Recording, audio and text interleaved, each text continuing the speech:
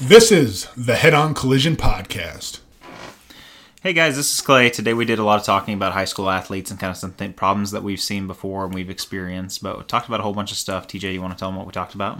Yep, so we talked everything from nutrition, training styles, missing things like recovery. One thing we didn't touch on, which is super, super important, is hydration. So all you athletes need to be getting in an adequate amount of water. Rule of thumb to start with, half your body weight in ounces of water, and this is outside of any water or branch chains that you drink during training. Yeah, absolutely. So good rule of thumb, obviously. I'm 250 pounds, right around there. I want to try to be hitting about 125 ounces of water, which is about a gallon. 128 ounces equals a gallon. But that's one of the things we want to stress on, especially before we start the episode. Hydration is key. We didn't touch up on it, so it's one of the things we definitely wanted to stress. Make sure you're getting half your ounces of body weight in water, like TJ said. But otherwise, got a great episode lined up. Hope you guys enjoy it, and let us know what you think.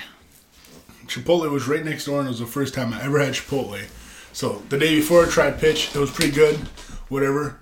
And then they're like, oh, next door, $4.99, you can get a burrito as big as your fucking torso. Because when they first came around, you get the most food for $5. It was insane. Yeah, like I said, I'm like, the fight between Chipotle and Qdoba. You're so retarded. I've like, just hear me out.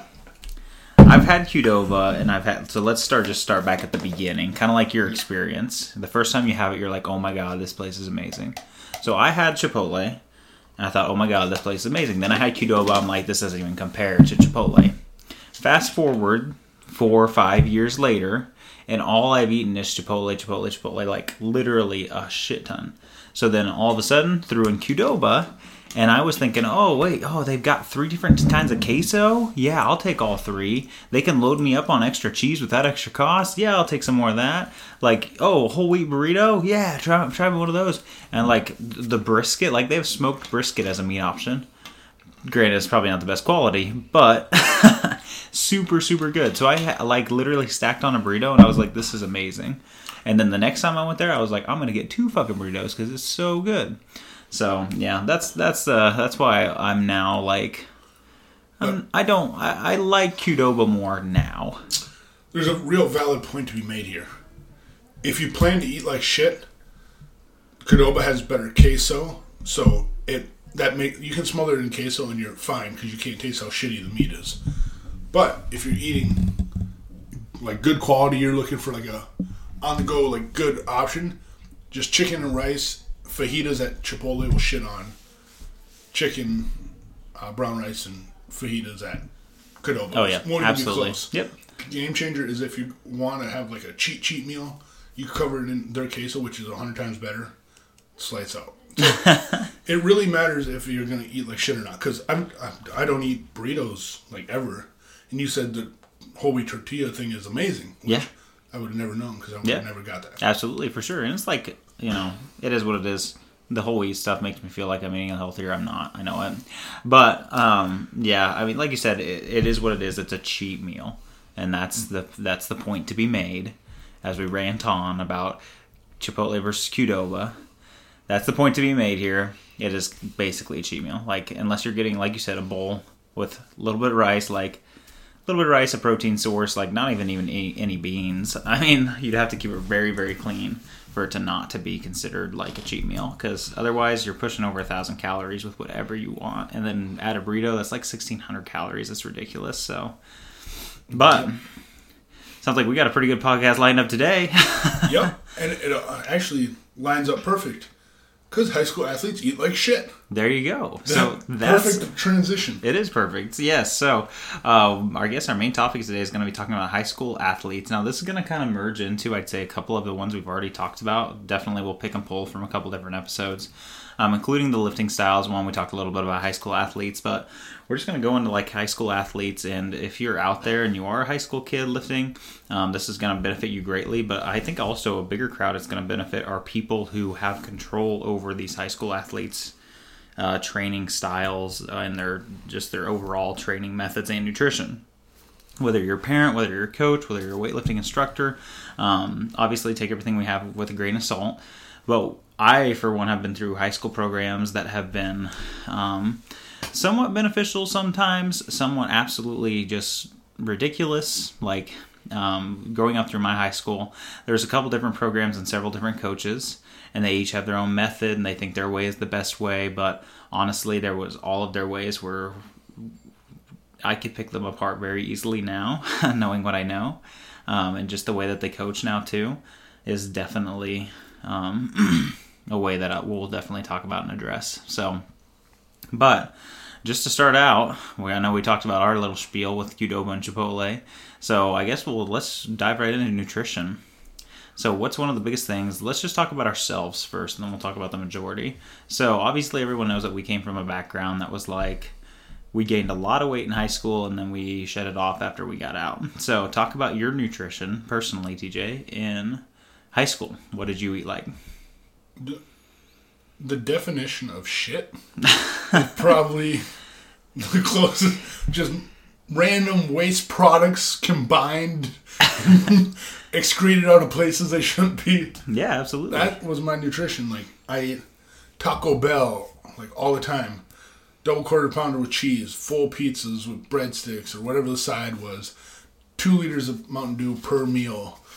Not joking. Yeah. Bad. Just insanely horrible food. Ice cream. Like, after I'd get done working out or whatever, just get ice cream. And you used to tell me, what was that dessert you always used to make? It was ice cream with Nesquik protein. Nesquik. I almost called it protein powder. Definitely not protein powder. Even the protein powder I got back then was shit. Like, my first ever protein powder was the Monster Milk. It had the 35 grams of protein per serving instead of the 25. Yeah, for sure. Just a bigger scoop with more fillers and shit in it. Yeah. But, yeah, literally, I just eat like shit. Won't eat enough protein. Eat way too many grams of sugar. Bunch of saturated fat. Probably everything cooked in canola oil. Just eat pounds and pounds of sugar and wonder why I had acne. Yeah, exactly. Like, what the hell? I'm always hurting. All my joints ache from being overweight and eating like shit, so I cause so much more inflammation. Just stupid things that I see so many high school athletes do because they can get away with it. They're active. They're doing this. They're doing that. Oh, but I'm not fat, or I'm not that fat, or I need weight for the sport, or all these stupid excuses. And they would never eat enough protein. They'd always eat way too many processed foods. Drinking shit. Like, they would just never enough water. Always pop. Always Gatorade. Always just stuff you don't need. Yeah. What about you? So I'm very much the same way. I mean, if it was processed, I would have my hands on it. I had a pretty good idea that I needed protein, but that was the only thing I knew. So no matter what it was, if it was, if I got my protein in for the day during high school, in a form of protein shake, in a form of meat, and whatever it may be, then I would say, all right, I got my protein in. Now it's full game, free game on anything. So I would eat as much bread as I could, as many carbs as I could. Energy drinks were a big thing. I would stay up, and me and my cousin used to stay up. We used to go over to his place and stay up and drink. We would get 2 big Monsters, and we would each drink 2 of them in one night setting, and stay up to like 4 or 5 o'clock in the morning playing video games. And I think about myself doing that now. Like, if me and you went out right now and bought 2 of those big Monsters and tried to stay up until 4 a.m. drinking those. Well, the full sugar ones. Yeah, too. Yeah. Like, you absolutely. Didn't have the 0 sugar. No, like the white no, ones. not at all. I mean, it was the green original Monster can. I mean, it was the BFC, whatever it was called. Yep. The big fucking can. So we used to drink those, and we'd have 2 apiece, and like literally just, that would be what it was. Like, oh, finished the first one. Yeah, doing good. Going into the second one. Quick side note, my nutrition, that layout, was more for middle school for me. By high school was when I started transitioning to pretty much all I ate was protein because I was trying to lose weight. So just chicken and vegetables, which was still way wrong for what I was doing. That's why I broke both my hands and had a bunch of issues. But yeah, what I was saying was more middle school. Like, but I like meat. I like steak. I like hamburgers. So I ate like a good amount of meat, but I ate a bunch of just shit around it. And I knew I liked meat, so I ate a lot of meat. But that meat could have been fried chicken too. That could have been a bunch of shit. Oh, absolutely, definitely. And like, my breakfast, consistently, a big Monster like you were talking about, or a big Mountain Dew. and a Texas donut, if you've ever heard of one of those. A Texas donut. Okay, Yeah, so gotcha. I've not heard of that. They were $2 at this small town bakery that was like really well known where I grew up. And the donut was literally, I mean, it's bigger than your head. So what you were holding up, like a probably 10 to 12 inch pizza, like. Yep, that's what the donut was. That's and it was ridiculous. A glazed donut, or it was the chocolate covered, so it had the chocolate layer.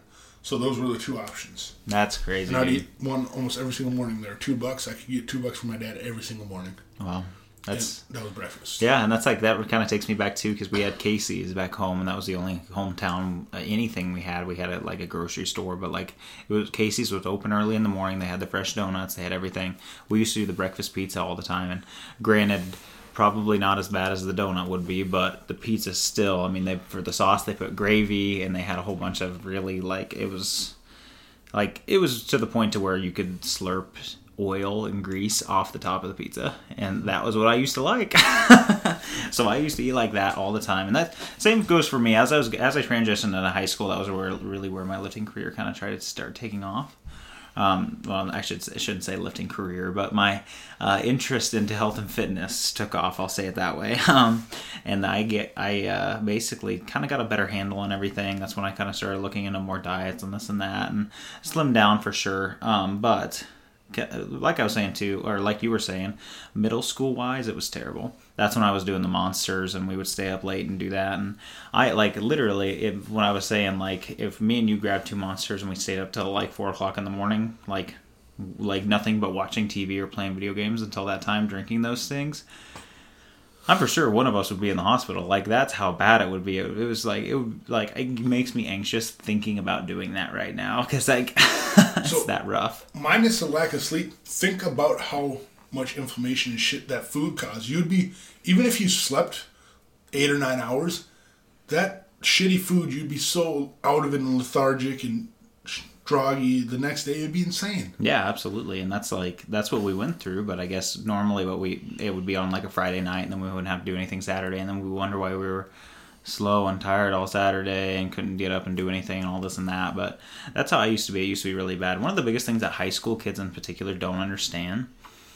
Well, first off, I'll say this first. A lot of the times when you are in that age group, you like to downplay or make an excuse for everything you're doing. So I'm not saying everything in general, but especially with eating, when you're an athlete trying to train or blah, blah, blah, it'll be late night, should I eat these carbs? And they'll be like, well, I trained today, so I guess, yeah, since I trained, they say have carbs after your training. Yes, have carbs after your train, but only within, 30 to 45 minute window? An hour max, maybe? For certain types of training, too. So that's what we're going to go into big time, I'd say, is... Well, we're talking about the nutrition as when you should be eating these things, especially as a high school kid. And biggest thing of all is realizing that you're not going to be able to downplay everything you do and eat or justify it in that sense. So, in making healthy decisions too, just in general as a high school kid, yes, you want to be the best athlete you can be, and there is a sacrifice to that, in a sense, but you also want to be able to not have a heart attack when you're 40, 50 years old. So that's what we're really trying to avoid. So longevity purpose-wise. So, one thing is, I see some student athletes that, with the right parents, with the right setting, they understand decent amount of nutrition, but they also do have a thing where sometimes they do just need extra calories. But the students that are actually aware of nutrition, they still don't understand calories in, calories out. They just they would try to exchange for healthy options. They would eat organic. What would be what are the goldfish, or they'll eat the organic section. Yeah, absolutely. Or they'll have a bunch. They'll make desserts, but it'll be cane sugar, and they're like, oh, it's not sugar. It's cane sugar, raw, whatever sugar. Because they justify it as quote unquote healthier. Yeah. It's not as bad. And when you fall into the trap of, well, it's not as bad as, then you really aren't eating that good to begin with. But this has to be caveated with, there are some serious athletes that have serious parents that really do understand nutrition. Yeah, absolutely. Super serious, but that's a super, super small, like under 1% of athletes. Most people for football leave football or like 2 days.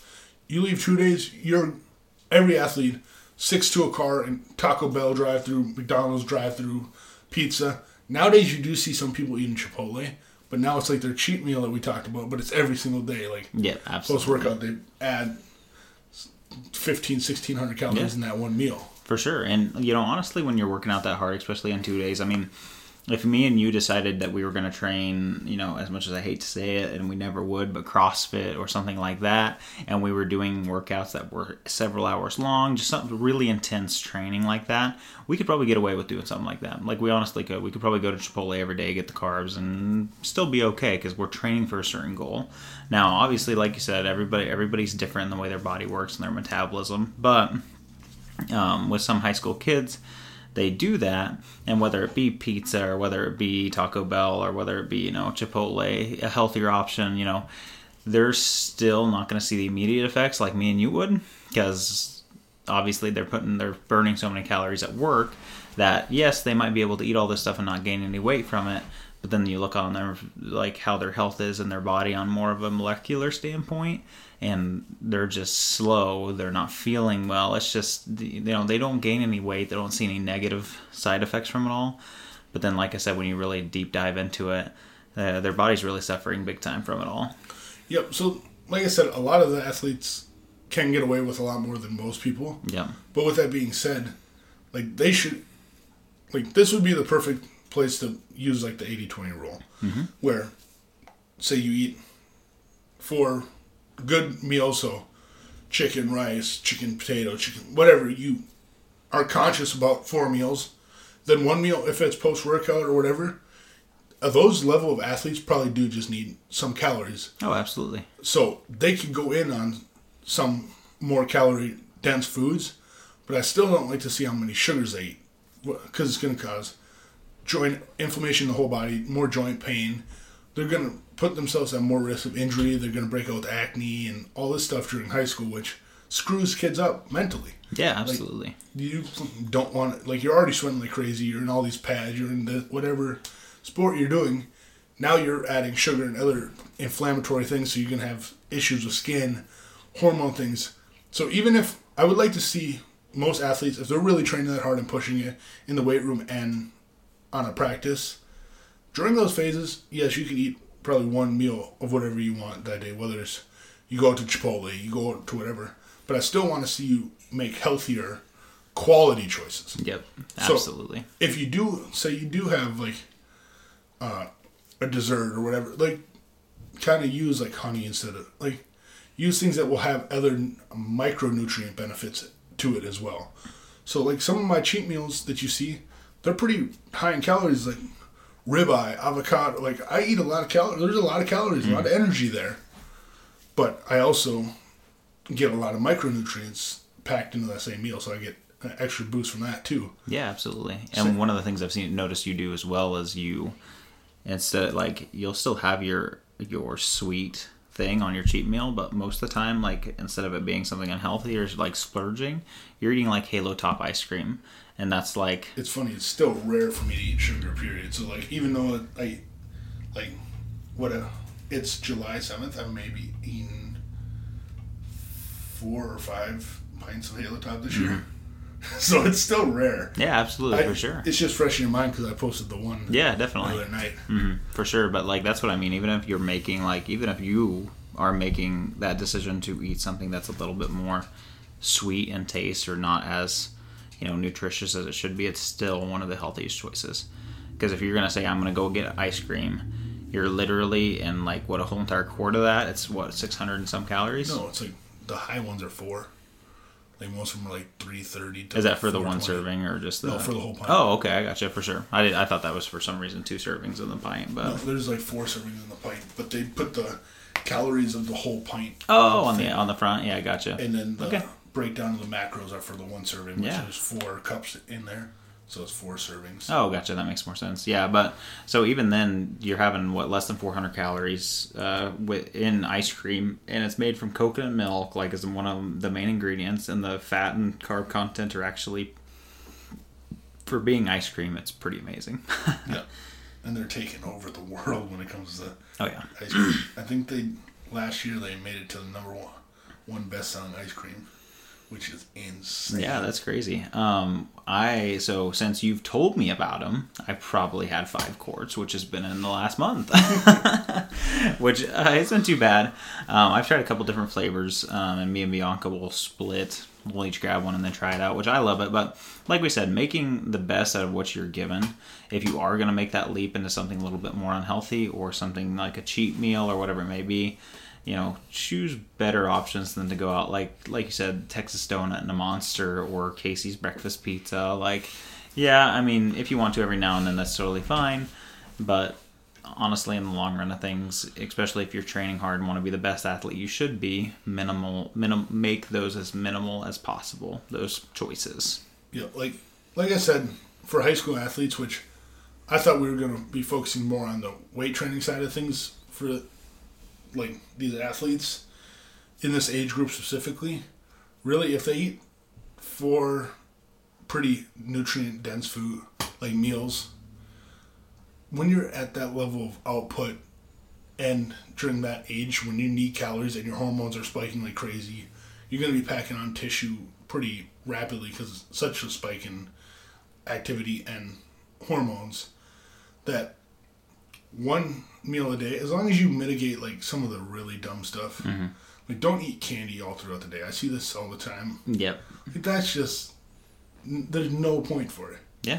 But if, say, you went to the, where's the place you normally eat sweets? Movies is popcorn, or even if you did go movie, say, limit a couple servings of candy there, because you see people eat Mike and Ike's or whatever. Yeah. But limit it to 1 meal a day where you're not, because if you're munching all throughout the day, you're I had 2 handfuls 5 times throughout the day, or you sat down in a movie and you ate 4 handfuls. Which did you put more junk in your body? Yeah. It's the smaller portions all throughout the day. Yep, absolutely. And that's how you want to eat your healthy food, protein and healthy fats like that, where you're eating normal size portions multiple times a day, so you're getting a lot of micronutrients in with greens and stuff. Yeah. And then if you are going to do a cheat meal, limit it to 1 meal.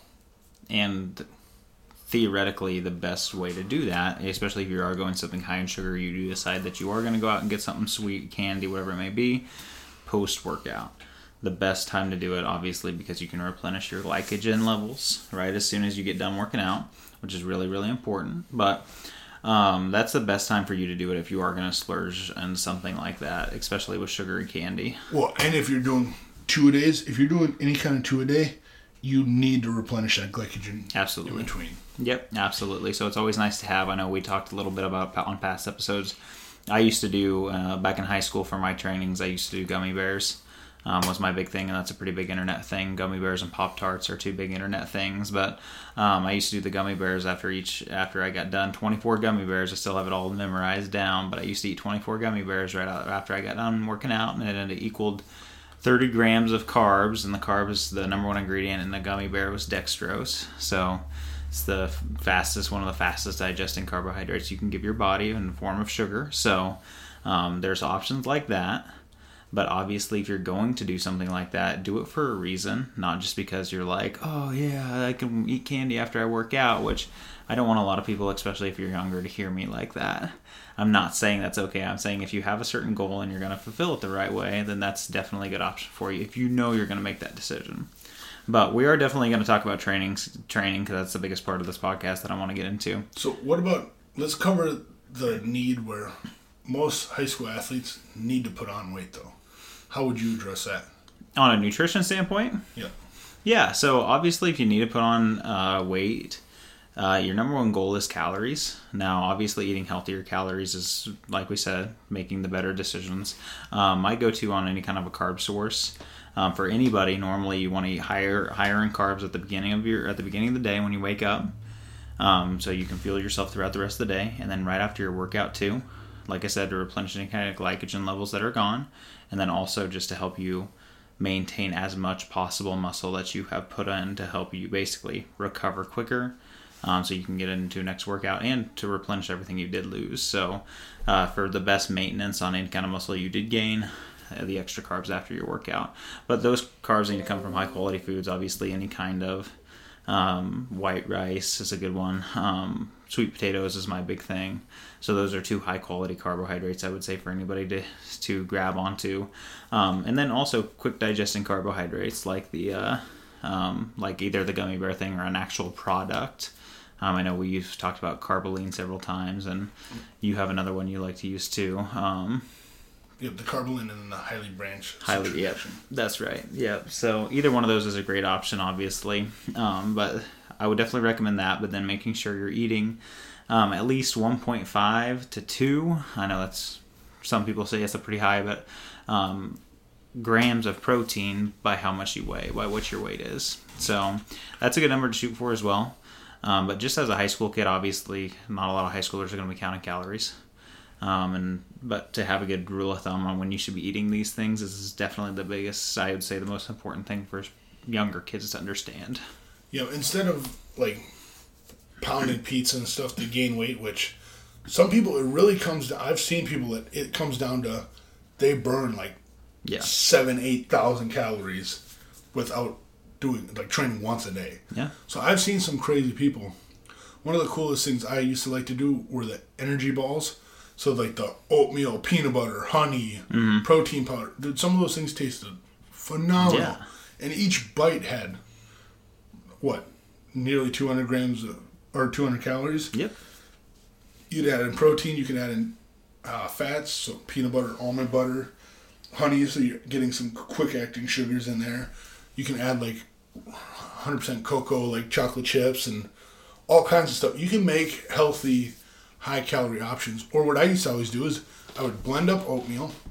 So in my locker, I would have blended up oatmeal, so a cup of blended up oatmeal, 2 servings of whey protein isolate, and I would set that shaker cup in my locker dry. So in between classes, when I needed a meal, and I obviously wasn't going to be able to, like, there was one lunch hour and I didn't eat the lunch I had anyway once I got into high school. So I would take it out of my locker, go to the drinking fountain, fill it up with cold water, shake it. So I had oats and protein in my locker. So I could do that multiple times throughout the day. It's dirt cheap, easy calories. You can even throw peanut butter in there and let it sit dry. And then when you need it, just go to the drinking fountain, fill it up. It's the same concept as you're on the go. You can blend up all these oats so they're into oat powder, put it in a shaker cup or put it back in the container so you can just scoop it out. And instead of buying the shitty weight gaining shakes, you can just do oatmeal, a good quality whey protein isolate, and some fats if you need even more calories added to it. Yeah, absolutely. And then and on that note too, when you talk about weight gainers, you mentioned weight gainers. That's, like, in my opinion, one of the last resorts I want to see any kid go to. That stuff's really hard in your system to begin with for anybody. Now, that's a lot of stuff that your liver has to go through your liver, and you have to go through every part of your body. So as a high school kid that's still developing, definitely not something you want to be looking into. I know that was one of the biggest things too, is I had so many parents and high school kids selling supplements at GNC and at Complete Nutrition that wanted mass gainers. And of course it was something, you want some information on it, yeah, I'll give you the information if you want to get it, sure. But honestly, the best way for anybody to do that is through whole food sources. Now, most mass gainers are going to pack on anywhere from 700 to 1,000 more calories. So, pretty decent one. Where those calories come from, kind of a mystery. I know a lot of them, most of them have. Most of them are pretty shitty. Yeah. I've looked through ingredient profiles. Normally, very low quality protein, milk protein. I've seen gelatin protein in a lot of them, which has a shitty amino acid profile. You see soy in a lot of them, which is very counterproductive. Yeah. So there's a lot of shitty ingredients in most weight gainers. There's very few that have a good, an actual ingredient profile. Or like a whole food ingredient profile. Like, that's just a whole monster on its own. But several different options out there now. One of the things I will recommend, like you said, a great way to do it is to already have that stuff made. Because yes, you can throw oats into a protein shake. You can throw peanut butter into a protein shake. and you basically are very, very close to 2 scoops of protein, two tablespoons or 4 tablespoons of peanut butter, and then throw in some oats in there too. That's a ridiculous amount of protein right there. Or not protein, but a ridiculous amount of calories right there just from doing that. So it's probably one of the easiest ways to get that extra calories by adding oats and by adding that peanut butter too as well. So I just did this. I did 1 cup of old-fashioned oats. So that's, they'll be 80 grams. That's what I know it as. So 80 grams of oats. And then 2 scoops of whey protein isolates, so that's 50 grams of protein generally. And then 1 serving, only 2 tablespoons of your normal peanut butter. And the total of that tracked in MyFitnessPal, you're looking at, why did it just vanish, my calories and everything? You're looking at 720 clean calories. You're looking at over 65 grams of carbs. You're looking at 22 grams of fat, and that's only with the 1 serving of peanut butter, and nearly 70 grams of protein. Yeah, absolutely. So for the listeners out there that are getting stuff from this, now what sounds smarter, taking a 1,000 calorie weight gainer that has a whole bunch of low quality stuff right before you go to bed to try to gain weight like everybody tells you to, and then having to sit there and digest all that crap overnight while your body's not even working at the proper state it should be, or just drinking 1 or 2 of those shakes that TJ used to drink literally every day, you're already over where you would be if you just took a serving of the mass gainer. I don't know if nobody's even tried a mass gainer. The first thing people do is they're like, oh yeah, is this in 1 scoop? No, it's not in 1 scoop. It's in 5 to 7 scoops. I've seen one of them 7 scoops is the full serving. Who wants to do, and they're big scoops. I mean, they're like protein scoops, bigger. So who would want to do that? And most of the mass gainers you do buy too, you shell out $60, $70, $80 for, and it only lasts you 10 servings or less. Yeah, and then get this, you add 1 medium banana in there, you up it another 115 calories, but then you go up to closer to 100 grams of carbs. Yeah. From 1 banana. Good source of, we talked about this. It has potassium in it. Yep. It's not as high as everyone wants to claim it is, but there's a lot of good things that you'd be getting from that smoothie. Oh, absolutely. And it won't cost you much more than buying a good whey protein isolate, and then your oatmeal, dirt cheap. If you go to Costco, literally you can live off oatmeal for the rest of your life for $100 for the rest of your life. Yep, absolutely. So it's not hard ingredients to find, and it's easy ingredients that everyone has in their house already, especially for high school kids. You're with your parents. A lot of your parents won't like the idea of you getting anywhere farther, which we talked about a little bit in our first podcast with our own stories, but a lot of parents won't like you even buying anything more than just protein as it is. Unless your parents have some kind of a background in health and fitness or know a little bit what they're talking about. Most likely the case is you're going to say, hey, can I get the creatine, BCAAs, mass gainer? They're just going to tell you straight up no. And the protein will be a hard push as it is. So if you haven't played with that bear, good luck with that. But for the most part, having that protein already there at your house, everyone has Quaker Oats in their house. I can guarantee you in your cabinet you have Quaker Oats in your house. And I can also guarantee you have peanut butter. Unless somebody in your house has a peanut allergy, you'll probably even have some kind of a butter in there that you can use, a nut butter, something. So just with those, and a banana. I'm sure everyone has a banana. We don't here, but I'm sure everybody else probably has a banana. Right. But go bad so fast, though. I know, right? But for the most part, if you live with your parents, then they're going to have those quality ingredients for you. And that'll be pretty easy for you to get a hold of.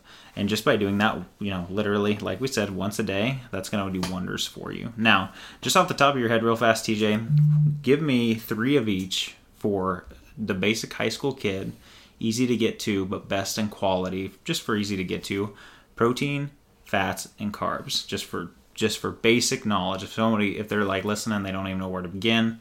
3 proteins, 3 fats, 3 Okay, we're gonna carbs. We're gonna start with eggs because I'll knock one out of each. Yeah, absolutely. So fats and proteins. Then if we're going protein, chicken's dirt cheap. Budget's gonna be an option for especially high school, early college students if they're paying for their own. Yeah. So chicken, and then honestly, if you can afford it, I'd like to see you add some red meat in there. But otherwise, like a whey protein isolate. Very simple, very easy to do. So you'd have a very quick option in a whey protein isolate, and you'd have a chicken option where you can grill up and prep it and very easy. And then eggs, whether hard boiled or you just cook them up in the morning. 3 pretty easy protein options. So fat, you're going to have the eggs. You're going to have peanut butter is really simple for a lot of people. And honestly, I'd like to see more people using like a coconut oil. Yeah. Or like an oil that they're cooking their food in. High quality oil. So coconut oil, or if they want to, an olive oil, something like that. Yep. And it's very easy to add to smoothies, add to all kinds of stuff to make it quick. Then carbs, white jasmine rice, oatmeal. Yeah. Stop there. Sweet potato. Not the easiest to get to, but it is. They're harder to prep for if you're trying to prep in bulk. Yeah, you can't take it to school with you and put it in your locker and cook it. You just can't, unless you want to eat it raw. But I've never seen anybody do that. No, but I sometimes cook. Remember when we talked about cooling the potato and it lowers the glycemic index? Oh, that's true. Index? Yeah, I guess so. Yeah. So you can heat it. You can cook it fully, bring it cold, heat it up again if you want to eat it hot, or I told you I just go again and eat them like an apple. Yeah, absolutely, for sure. But yeah, there's several different options for you, and that's definitely a good place to start. Obviously great options there for you too, especially for people who this is household stuff that you can find. You didn't list one thing in there besides maybe the protein, like I said, unless it's something that your parents are against or anything like that. It'd be harder for you to get to, but other than that, I mean, everybody's going to have all those items in their house. Everyone has eggs. Everyone has the peanut butter. Everyone has, an oil that they can use. I'm sure everybody's mom cooks with olive oil. I'm sure there's olive oil in everyone's cabinet. So you'll be able to have that option. Worst case scenario. But well, and I'd like to see these high school kids, literally, if you wanted to eat 20 good quality eggs in a meal, you won't see these stop you. Yeah, absolutely. That's 90 calories per egg. Yeah. So if you could rack in some calories, add some oils in there. Avocado. Yes, definitely. And on a side note, I've been watching some crazy amounts of Top Chef lately. They say if you can cook an egg, then you're going to be a crazy good cook. And I'm pretty sure everybody in the health fitness community can cook an egg really good. Because we've done it so many times. But the greatest part about cooking eggs, too, is there's so many different ways you can make them. Like, you can hit a point to where you're tired of eggs, but you can just switch up how you make them. It'd take me a long time because I love eggs. Absolutely. And the stuff you can put with eggs, too, is really beneficial for you as well. But, yeah, that's a definitely good way. Now, let's jump into training a little bit, because I know we definitely want to talk about that before we run out of too much time. I feel like this is probably the most important part, because some athletes can get away with stupid calorie choices for a decent amount of time before they have any built-up issues. But people training improperly, that could stop you tomorrow. Absolutely. So we're going to shoot into there. What's the biggest thing that you want to see, I guess? Let's just talk about, we'll start again. Let's just talk about you. What was your training like going up through junior high into high school, all that jazz? Mine was pretty good, but my brother was going to get his degree in sports science. Gotcha. So you had pretty good. When I was 9 or 10, I was already working out and doing push-ups, and he was showing me stuff. I actually, in high school, I trained with the team, but the coach didn't tell me what to do. They're like, TJ, you can do whatever you want. So I kind of lucked out there and didn't have to follow any of their protocols. But the biggest thing I see is nobody controls weight. They only want to move it. They don't put any focus on activation of any muscle that's supposed to control that movement. And their negatives are always super sloppy, which is they're trying to bounce weight and do all this stuff, which is going to lead you to so many injuries it's not even funny. So the first thing I want to see people do is control their negatives more and understand where the load of movements is supposed to be. Because you see a complete neglect of them when you're watching any high school weight room. Yeah, absolutely. Now, I'd say for myself, obviously you had a little bit of leadership. For myself, it's a little bit better example because growing up, my older brother wasn't into athletics as nearly as much as I was, and he wasn't into necessarily weightlifting, health sciences, anything like that. So I grew up basically learning from starting fresh. I was I'll go out and say it. I was a pretty unathletic kid. I turned into a very athletic kid about my senior year of high school and even ended today. But I started out with very, step on my feet kind of a guy. Don't do anything slow kid. I was always last in races, stuff like that. But I basically started out underneath the direction of a coach. And this coach kind of took me through the basics and stuff like that. And it was a progression for sure. And I did basically everything that a high school kid regrets doing because I didn't have proper, I guess, technique training and all this stuff. Now, the biggest thing that anybody, and this one, I'm going to hit up on this, but I definitely want this one to go out to the parents mainly. The big thing that any high school kid is worried about is maxes. That's all they're worried about. You tell me how many high school kids, now there are a couple out there, I understand, but the majority of high school kids don't care about physique. They don't care about health. They just literally care about at the end of the school year, how much can they max. Abs and biceps and maxes. Yeah, no, I'd say that too. Yeah, I definitely say that. That's pretty important. But at the end of the day, you're always top dog if you can be the strongest person in the school or your class or the weightlifting room, whatever it may be. And that's what everyone's shooting for. Everyone wants that number one spot, especially those 5, 10, 15, 20 kids that are competing at that top spot for it. Now, we had a little bit smaller school, so ours was a little bit more, I guess, competitive, but not on like a big scale. There was a lot of smaller kids and we all knew each other really well. So about 5 to 10 of us would compete really, really hard against each other. And one of the biggest lifts that we took seriously was a hang cling. Now, I'm sure every high school kid has probably attempted a hang cling, probably done a hang cling, so everybody knows. And if, like I said, if you're a parent out here, listen to this. Everyone knows if you've done a hang cling before, how easy it is to mess a hang cling up. There is literally about one way to do a hang cling right and about 1 million ways to do a hang cling wrong. So literally by messing up in that motion, you can end your career. You can potentially end, whether it be just a season, whether it be a week of football, but like I said, seriously, you could end your whole entire career from whatever sports you're playing in, whatever action you're doing, whatever you want to do in the rest of your life, and you could have serious issues later on. Now, I'm talking one thing. Mine was a back issue, so I cranked mine bad, my back bad when I was my senior year of max outs. I did 270-pound hang cling, which for a senior in high school is extremely impressive. And then I dropped it, and as I was going down with it, my straps didn't come off completely, and it cranked me down really hard. So it basically didn't slip a disc, but basically cranked my lower back, one of my lower lumbar vertebrae, and put me out of football for a couple weeks. It was a struggle for sure. Definitely a lot of pain, and a lot of struggle with myself and self-confidence and all that jazz too as a high school kid, which you shouldn't have to struggle with anyway. So what I want to say, especially, like I said, especially to the parents out there, is when you're working with anybody, whether it be a coach that you don't know very well, whether it be, whoever it is, you got to realize that no matter how good your son is at a sport, no matter how good he is at weightlifting, if he's not doing the correct techniques with this in particular lift, there's several of them that he could injure himself on. But hang cling in particular, which is something that all high school kids do for some reason, is something that could really ruin and mess up your kid big time. And that's the last thing anybody wants to wish on their own son, especially if they do know that they have a chance to go play college football or this and that. So many parents get wrapped up in, my kid can get a scholarship to a D1 college, and oh, come on. Like, seriously, it's stupid. What about their daughters? Yeah, exactly, right? But no, for real, they get so wrapped up in going to play college ball, and I know so many parents who are like, yeah, I don't care about my kid's grades because he's going to go play college ball. It's like, yeah, I understand that's a great accomplishment and something that they could live the rest of their life on, even if they're good enough. But taking that risk and taking that leap, the chances of you actually being successful at something like that. Think about how many high school kids start junior high. Let's just start at junior high. How many junior high kids start in a sport and then move on to high school? And from those kids, how many of those kids move on to college? And from those kids, how many of those kids move into the pros?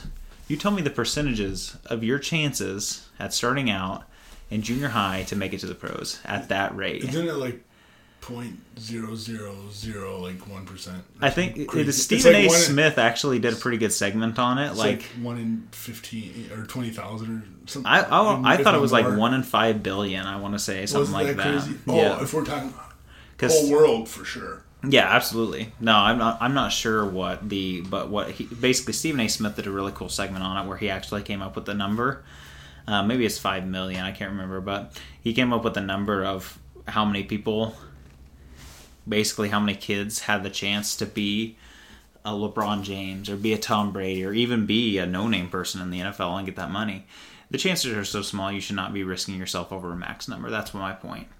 Now, if you teach your kids how to do things properly and coach the right way, then I see videos, and this is possible for a lot of people with good technique. I've seen videos of 15-year-old girls hankling more than I did when I was a senior in high school, like almost 300 pounds, 15-year-old girls, and their form is perfect, and my form was terrible.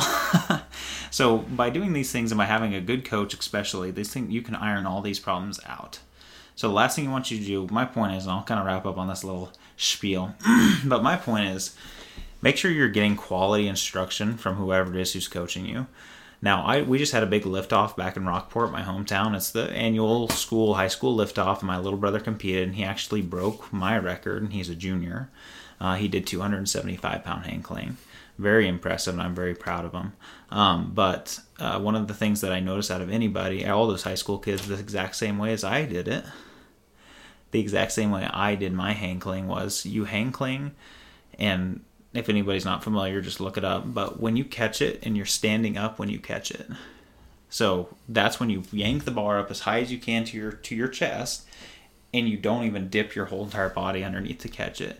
That's how all these kids were doing it. And most all of them do. Now, one of my favorite pages on Instagram is called Hook Grip. It's actually a lifting style on how you hold the bar, but they branded it and kind of made it their own video page on Instagram.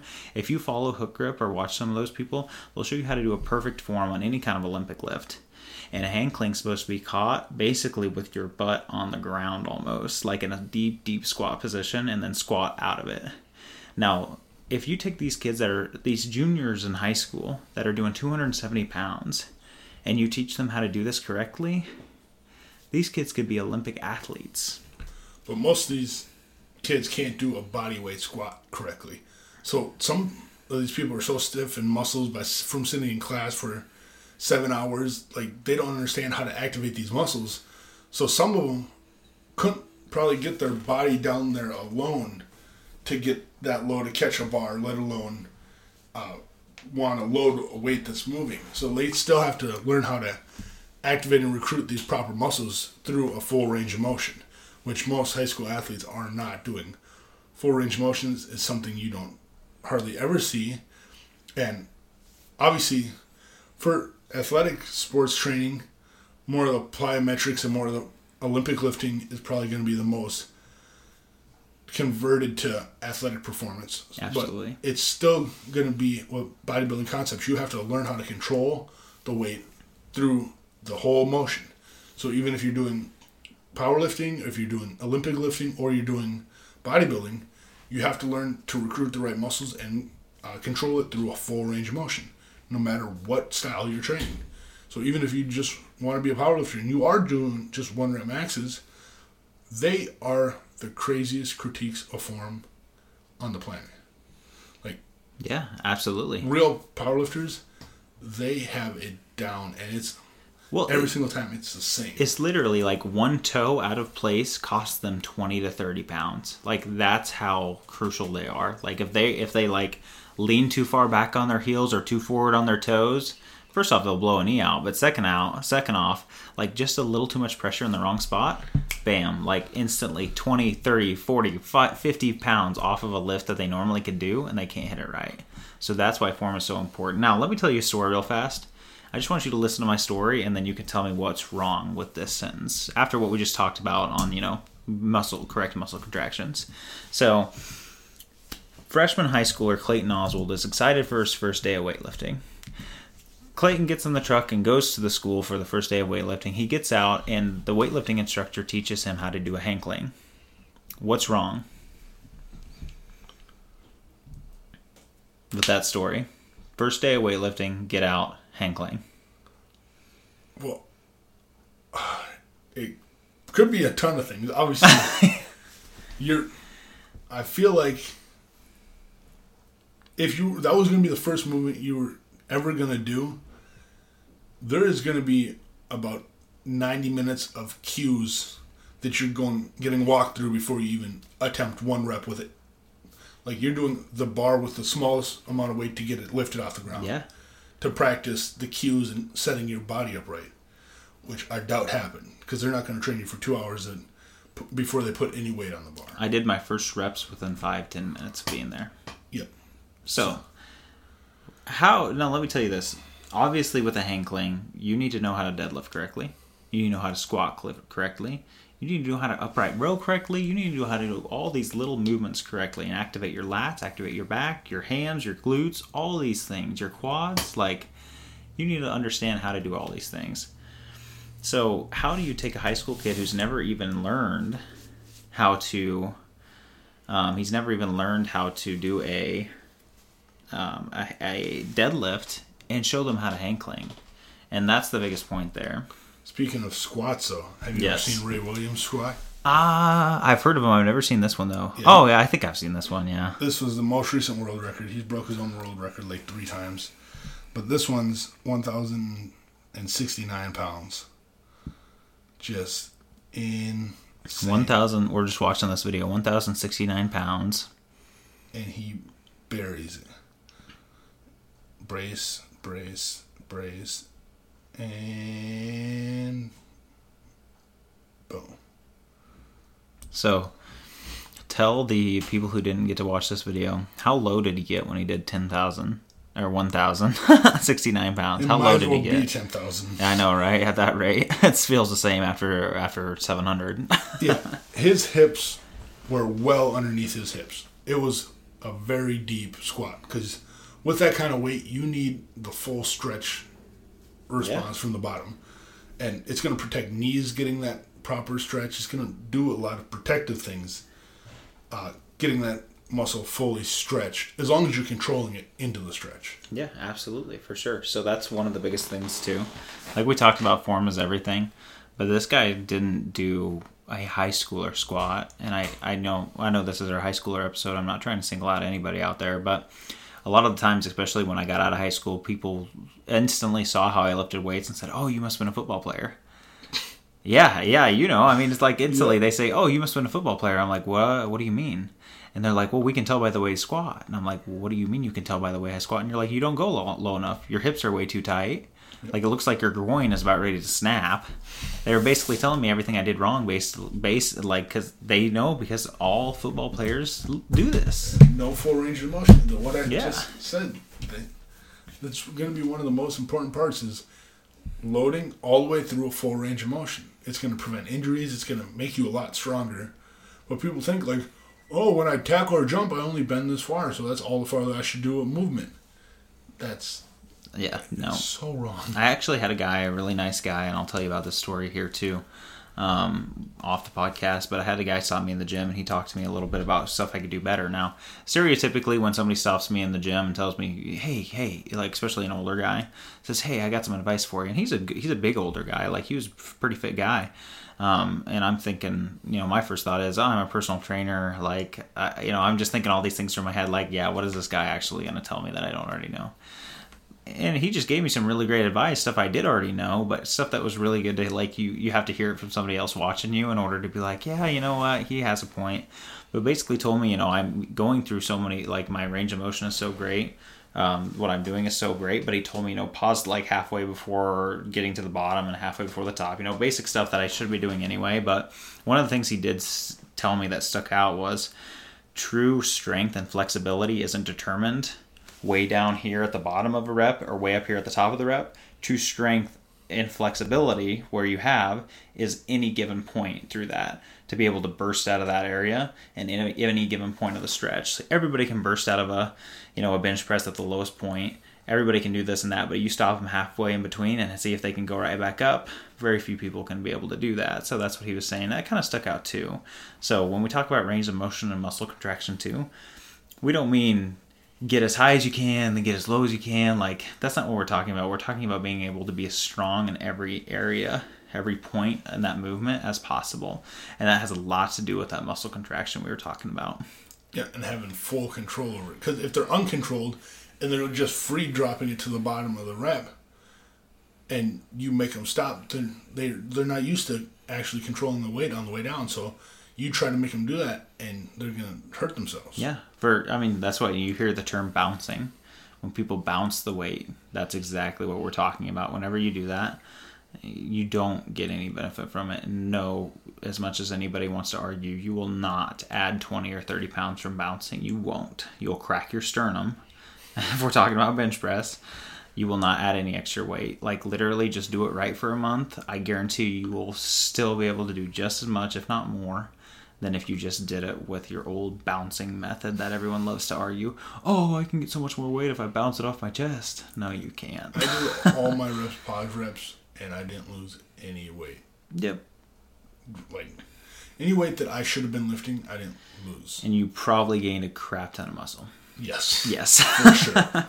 Yeah, absolutely. But yeah, like I said, back to my little spiel. There's no way anybody's going to be able to teach you how to do an advanced Olympic movement without teaching you all these basic movements first. And if you have any kind of a coach that's trying to do that with you, and I love my weightlifting coach, my high school weightlifting coach. We have a great relationship. What he does is amazing. He has a great program design. But some of the stuff he does, we obviously butt heads with. But that's everybody in the fitness community. Like I said, much respect for this guy, and I like him a lot. But in order to teach your kids, high school kid, correctly how to do something, you've got to start with other movements. Doing hang cling, in my opinion, shouldn't even be something that you should learn within the first couple months.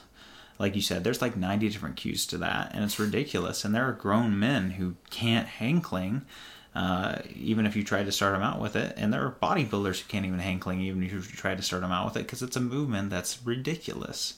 And so, like, that's my point. Make sure if you're going to have your kid go through something that strenuous, they get actual good quality help from somebody. Yeah, and be able to make sure their body's in a place where it can go through that range of motion unloaded first. Everyone's throwing weight on the bar right away before even going through a range of motion. Before anyone, you never see anyone practicing a body weight squat before they put weight on the bar and be like, I'm going to warm up with a plate or 2 plates before they stretch out their groin or do anything that's going to put them in the proper position at the bottom of this rep. Yeah, absolutely. And that's one of the big things too. And you know, if you're a parent that know your kid is doing these movements without the proper technique or lifting, you don't have to be a certified personal trainer. You don't have to be a fitness and health freak or a coach or anything like that. Go watch videos. Go see what your kid's doing differently than what these professionals are doing, right?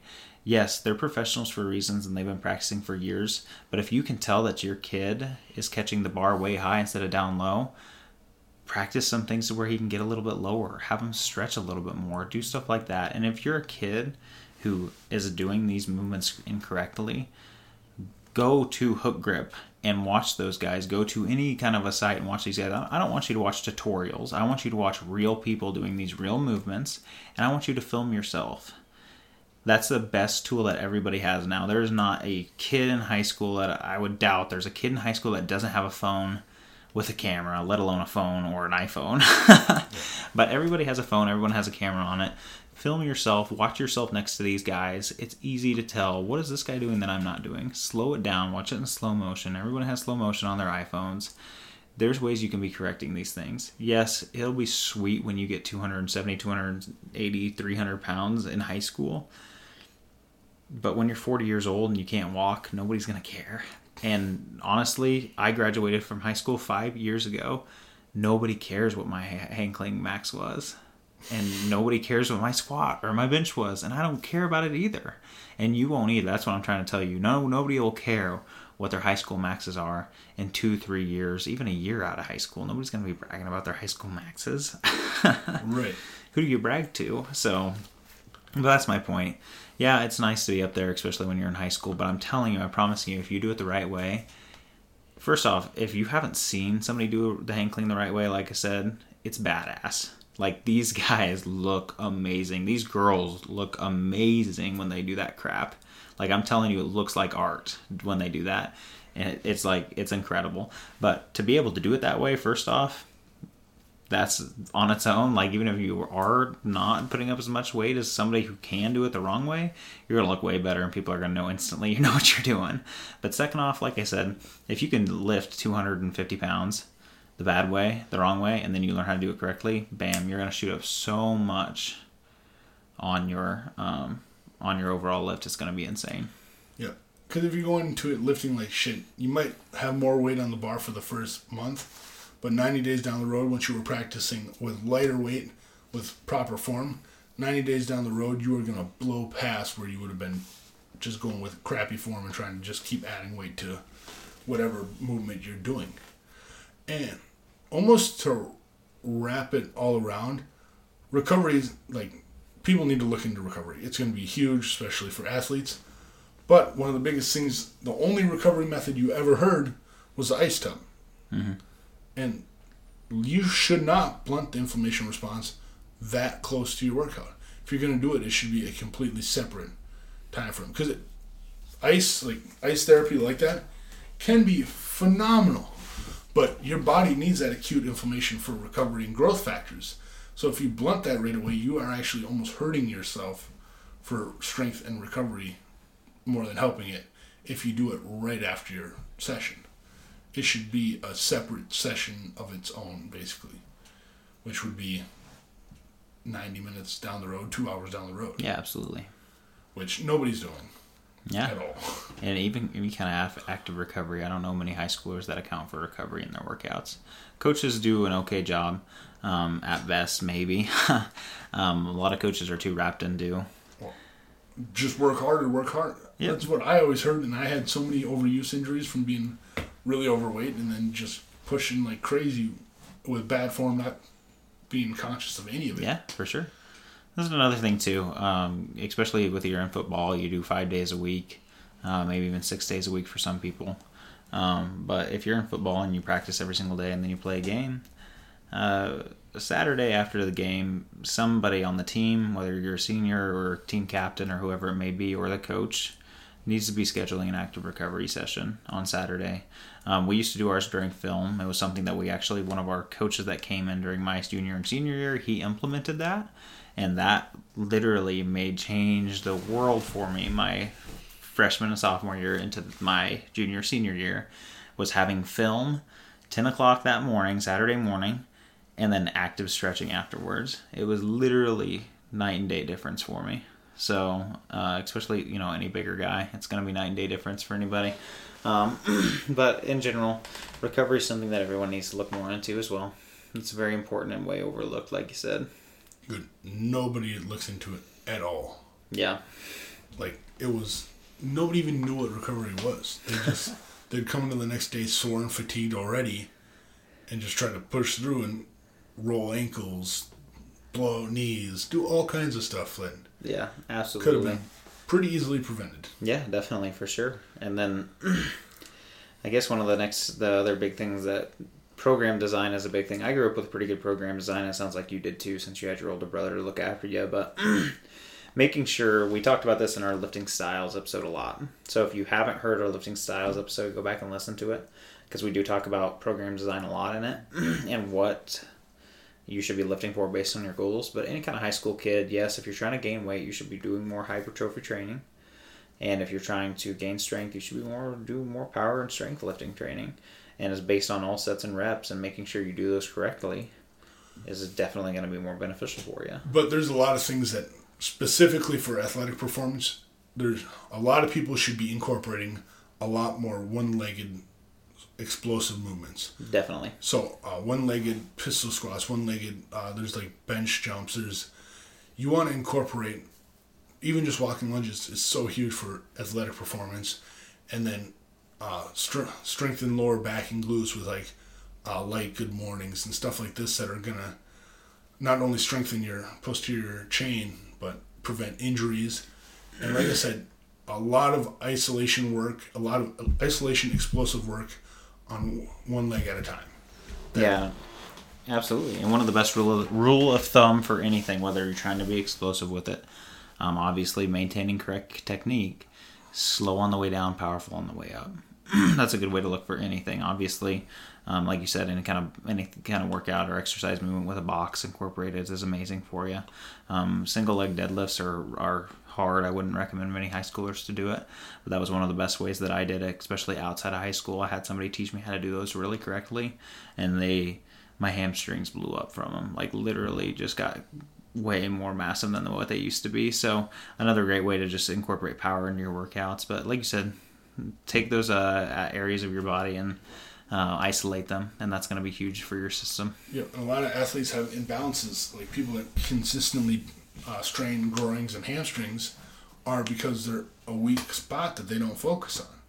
So, like, my brother always had hamstrings injuries because he never did anything specifically for hamstring training. He did a lot of plyometric work being a safety, but he didn't do anything to really strengthen his hamstrings, and that imbalance plagued him over time. Yeah, so you also got to be very conscious of imbalances as you're still doing probably at least 50% plyometric body weight explosive work as a high performance athlete. Yeah, of course. So with your normal program design, like I said, whether it be weight gain or whether it be strength gain, make sure you're incorporating plyometrics weekly. I mean, this should be something that you do a couple times per week, as long as you're not overtraining in a sense.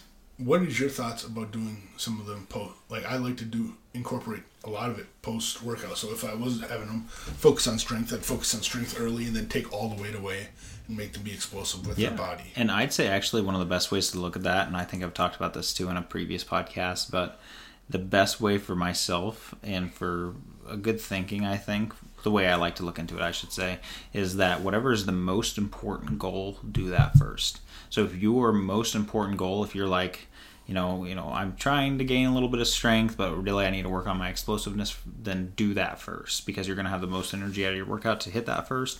But yeah, I'd say for the most part, it's a really pretty good rule of thumb. If you're just trying to maintain or just trying to keep sharp in those areas, then I definitely do it behind at the end of your workout. It's a pretty good method for you.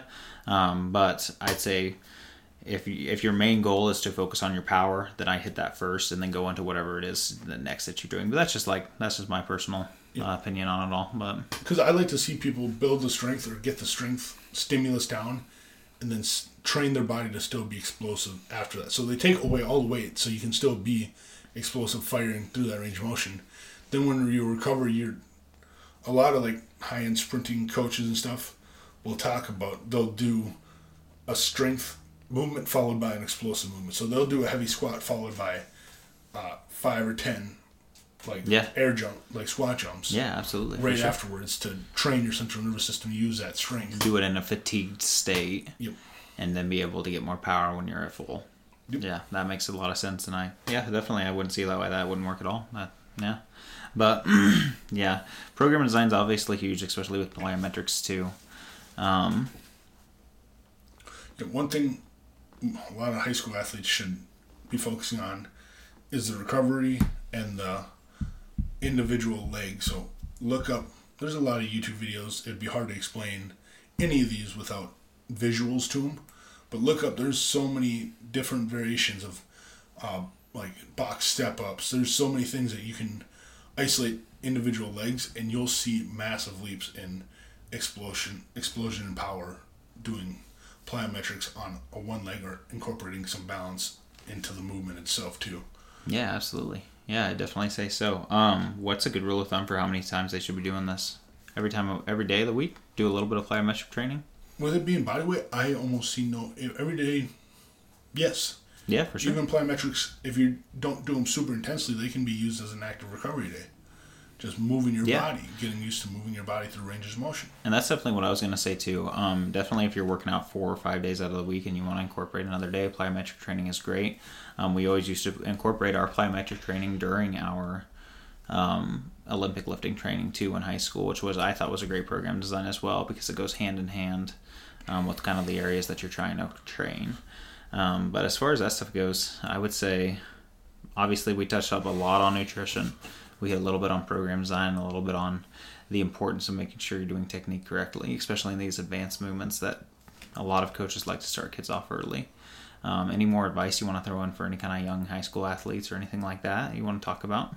Probably something nobody will do, but if you are in a contact sport, a heavy contact sport like football, like hockey, things like this, or really any sport where you're jumping basketball, if you have access to it, you might look stupid, but do some decompression therapies, inversion tables. If you have access to them, focusing on spinal health, disc space at that time, it's only going to benefit you down the road. No, absolutely, for sure. And that's actually one of the things that my high school did invest in. About my senior year, we had a inversion table, so that worked out really well for us. We absolutely loved it. Yeah, which you don't see many kids even being conscious of it. And will it positively benefit your performance short term? maybe if you have an injury that's nagging on you, that's due to that. But if you're you feel healthy day to day, will you notice a huge difference? Probably not. But will your longevity increase like crazy? Yes.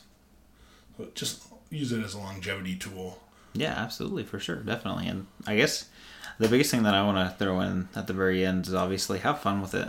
I mean, if you're a parent or if you're a kid, I mean, you only get to go through that period of your life once, and it is definitely one of the best periods for anybody to go through. So have fun with it. Make sure you are having fun. Make sure you are keeping your friends close and all that jazz. I mean, it's pretty basic stuff, but on that note too, don't do anything stupid that could ruin yourself from now on. I know a lot of the times, especially when you talk to anybody that's older that used to play high school athletics, and you talk about, what's one of your biggest regrets in high school, it always comes back to, I did this and hurt myself, or I couldn't do this because I was injured. It was a big thing. So, or nobody wants to hear it. It's so crucial who you surround yourself with. So mindset, there's a whole another topic that we can do and probably will do again on mindset and who you surround yourself with. There's so much that goes into being joyful doing something you do. So that's why we said have fun with the weight training.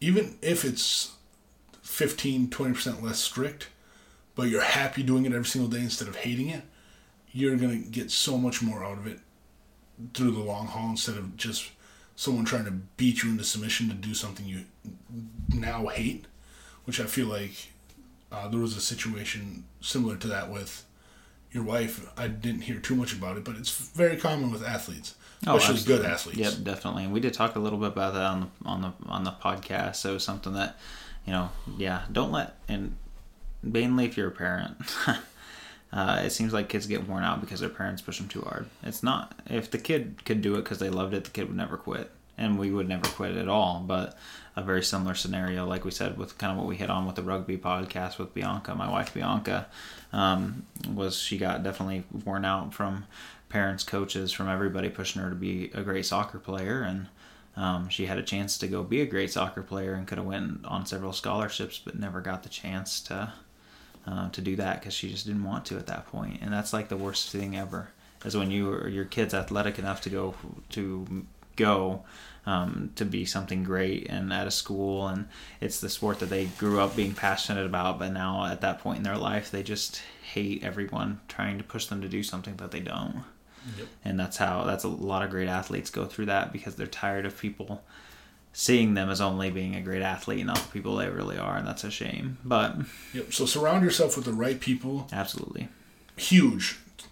Almost more than injuries, I hear more people get in trouble outside of school or hanging around with the wrong people. Yeah.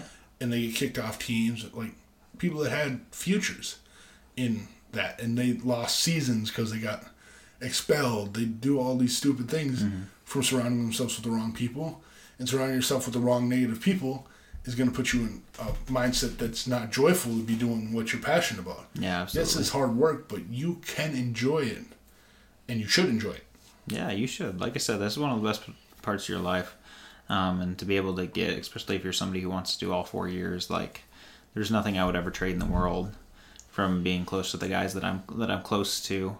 Shout out to definitely the brothers for being there for me, Trenton and Will, and then also the close friends I made through high school. I know I keep really good in touch with a couple of them, Dalton and Tyler and all those guys, but they grew up together and we played high school football together, and we always looked up to each other. It was one of those things, even after I graduated and they were still playing.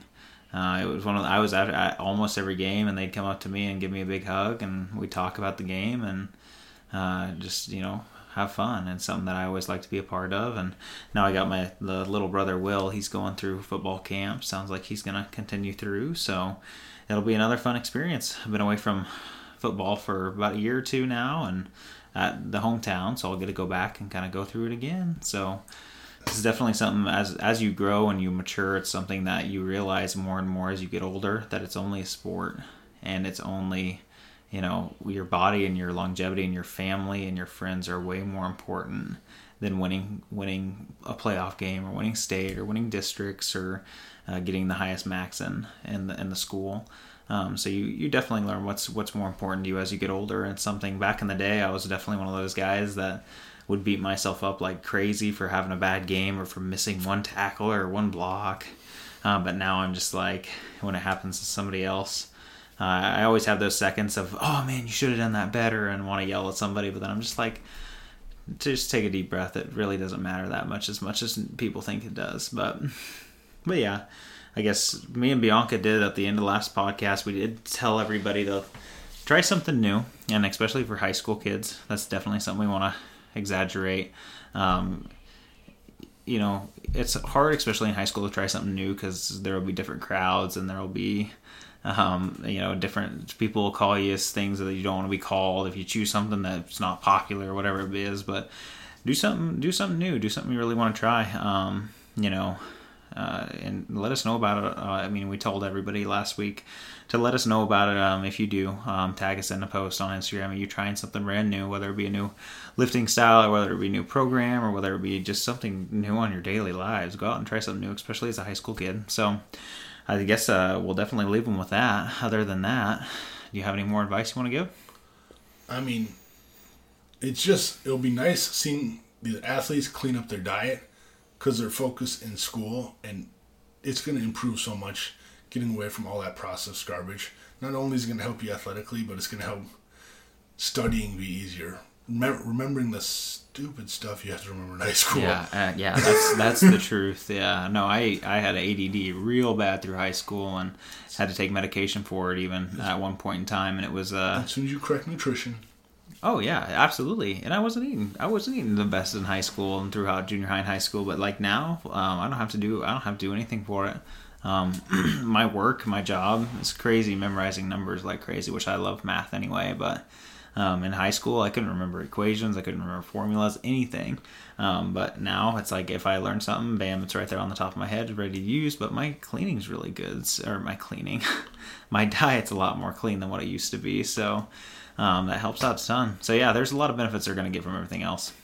And add in that Alpha Brain with our Onnit link. PCB coaching. Yeah, give it some try. Obviously, get you 10% off. Obviously, if you're under 18, obviously we got to throw that little bit in. But have your parents look into it. Yeah, make them take it too. Yep, definitely. There's 3 placebo-controlled double-blind studies showing it's all basic stuff. There's nootropics out there. Yep, and especially too if you're somebody that, especially a kid who's on any kind of medication for ADD, try to supplement before you get on medication. Most of it's just a deficiency in some of these basic things. Like Alpha Brain is nothing insane for like crazy edgy ingredients. Oh, absolutely. It's a mainstream, just giving you the raw building blocks for neurotransmitters like Alpha Brain, multivitamin, fish oil, these little basic things that we talk about all the time. EPA and DHA, it's one of the most overlooked things. Did you ever take fish oil in high school? No, but I tell every high school athlete I ever talk to take it. And we'll talk about supplements too on another podcast, but it seems like every high schooler wants a pre-workout, but nobody wants anything else. And that's the last thing. One of the last things I would say that you should probably be looking into, especially at that age. So now high school students were drinking it during school. It got so popular. Like last time I was close to a high school athlete, everyone was drinking pre-workouts throughout the day in school. That's just scary. Cool. Man, that's scary. Yeah. Your heart can only beat so many beats. Yeah. And to be there doing that in high school, man, that's crazy. Don't they say you only have so many ticks or whatever? That's what it's weird to think about. I believe everyone does have that clock. Theoretically, everyone does have a clock, and once it hits that beat that you die at, that's it. But to raise that so many beats, then... But what about a bus? It's not a beat. Yeah. But... Debunked. For the most part, yeah. Watch your supplementation. Obviously, supplementation is very important, but we're going to do several episodes on that in the future, and we've already done a couple already. So listen to the podcast. Like always, tag us in our Instagram page, Head On Collision Podcast. And also... And creatine is not a steroid. Yes, thank you for leaving us on that note. That definitely important for high schoolers and their parents. But yeah, leave us an email if you have any questions. headoncollisionpodcast@gmail.com. You guys know the drill. If you have any questions, shoot them our way. We'll be happy to cover it and do maybe even a full podcast on it like we did our previous one. So yes. All right. Thanks for listening, guys. Made it all the way through. If so, like we both said multiple times, Show us some love on Instagram. Tag us in any post. Fitness related, nutrition related. We want to see it. Yeah, thanks, guys. We'll talk to you soon.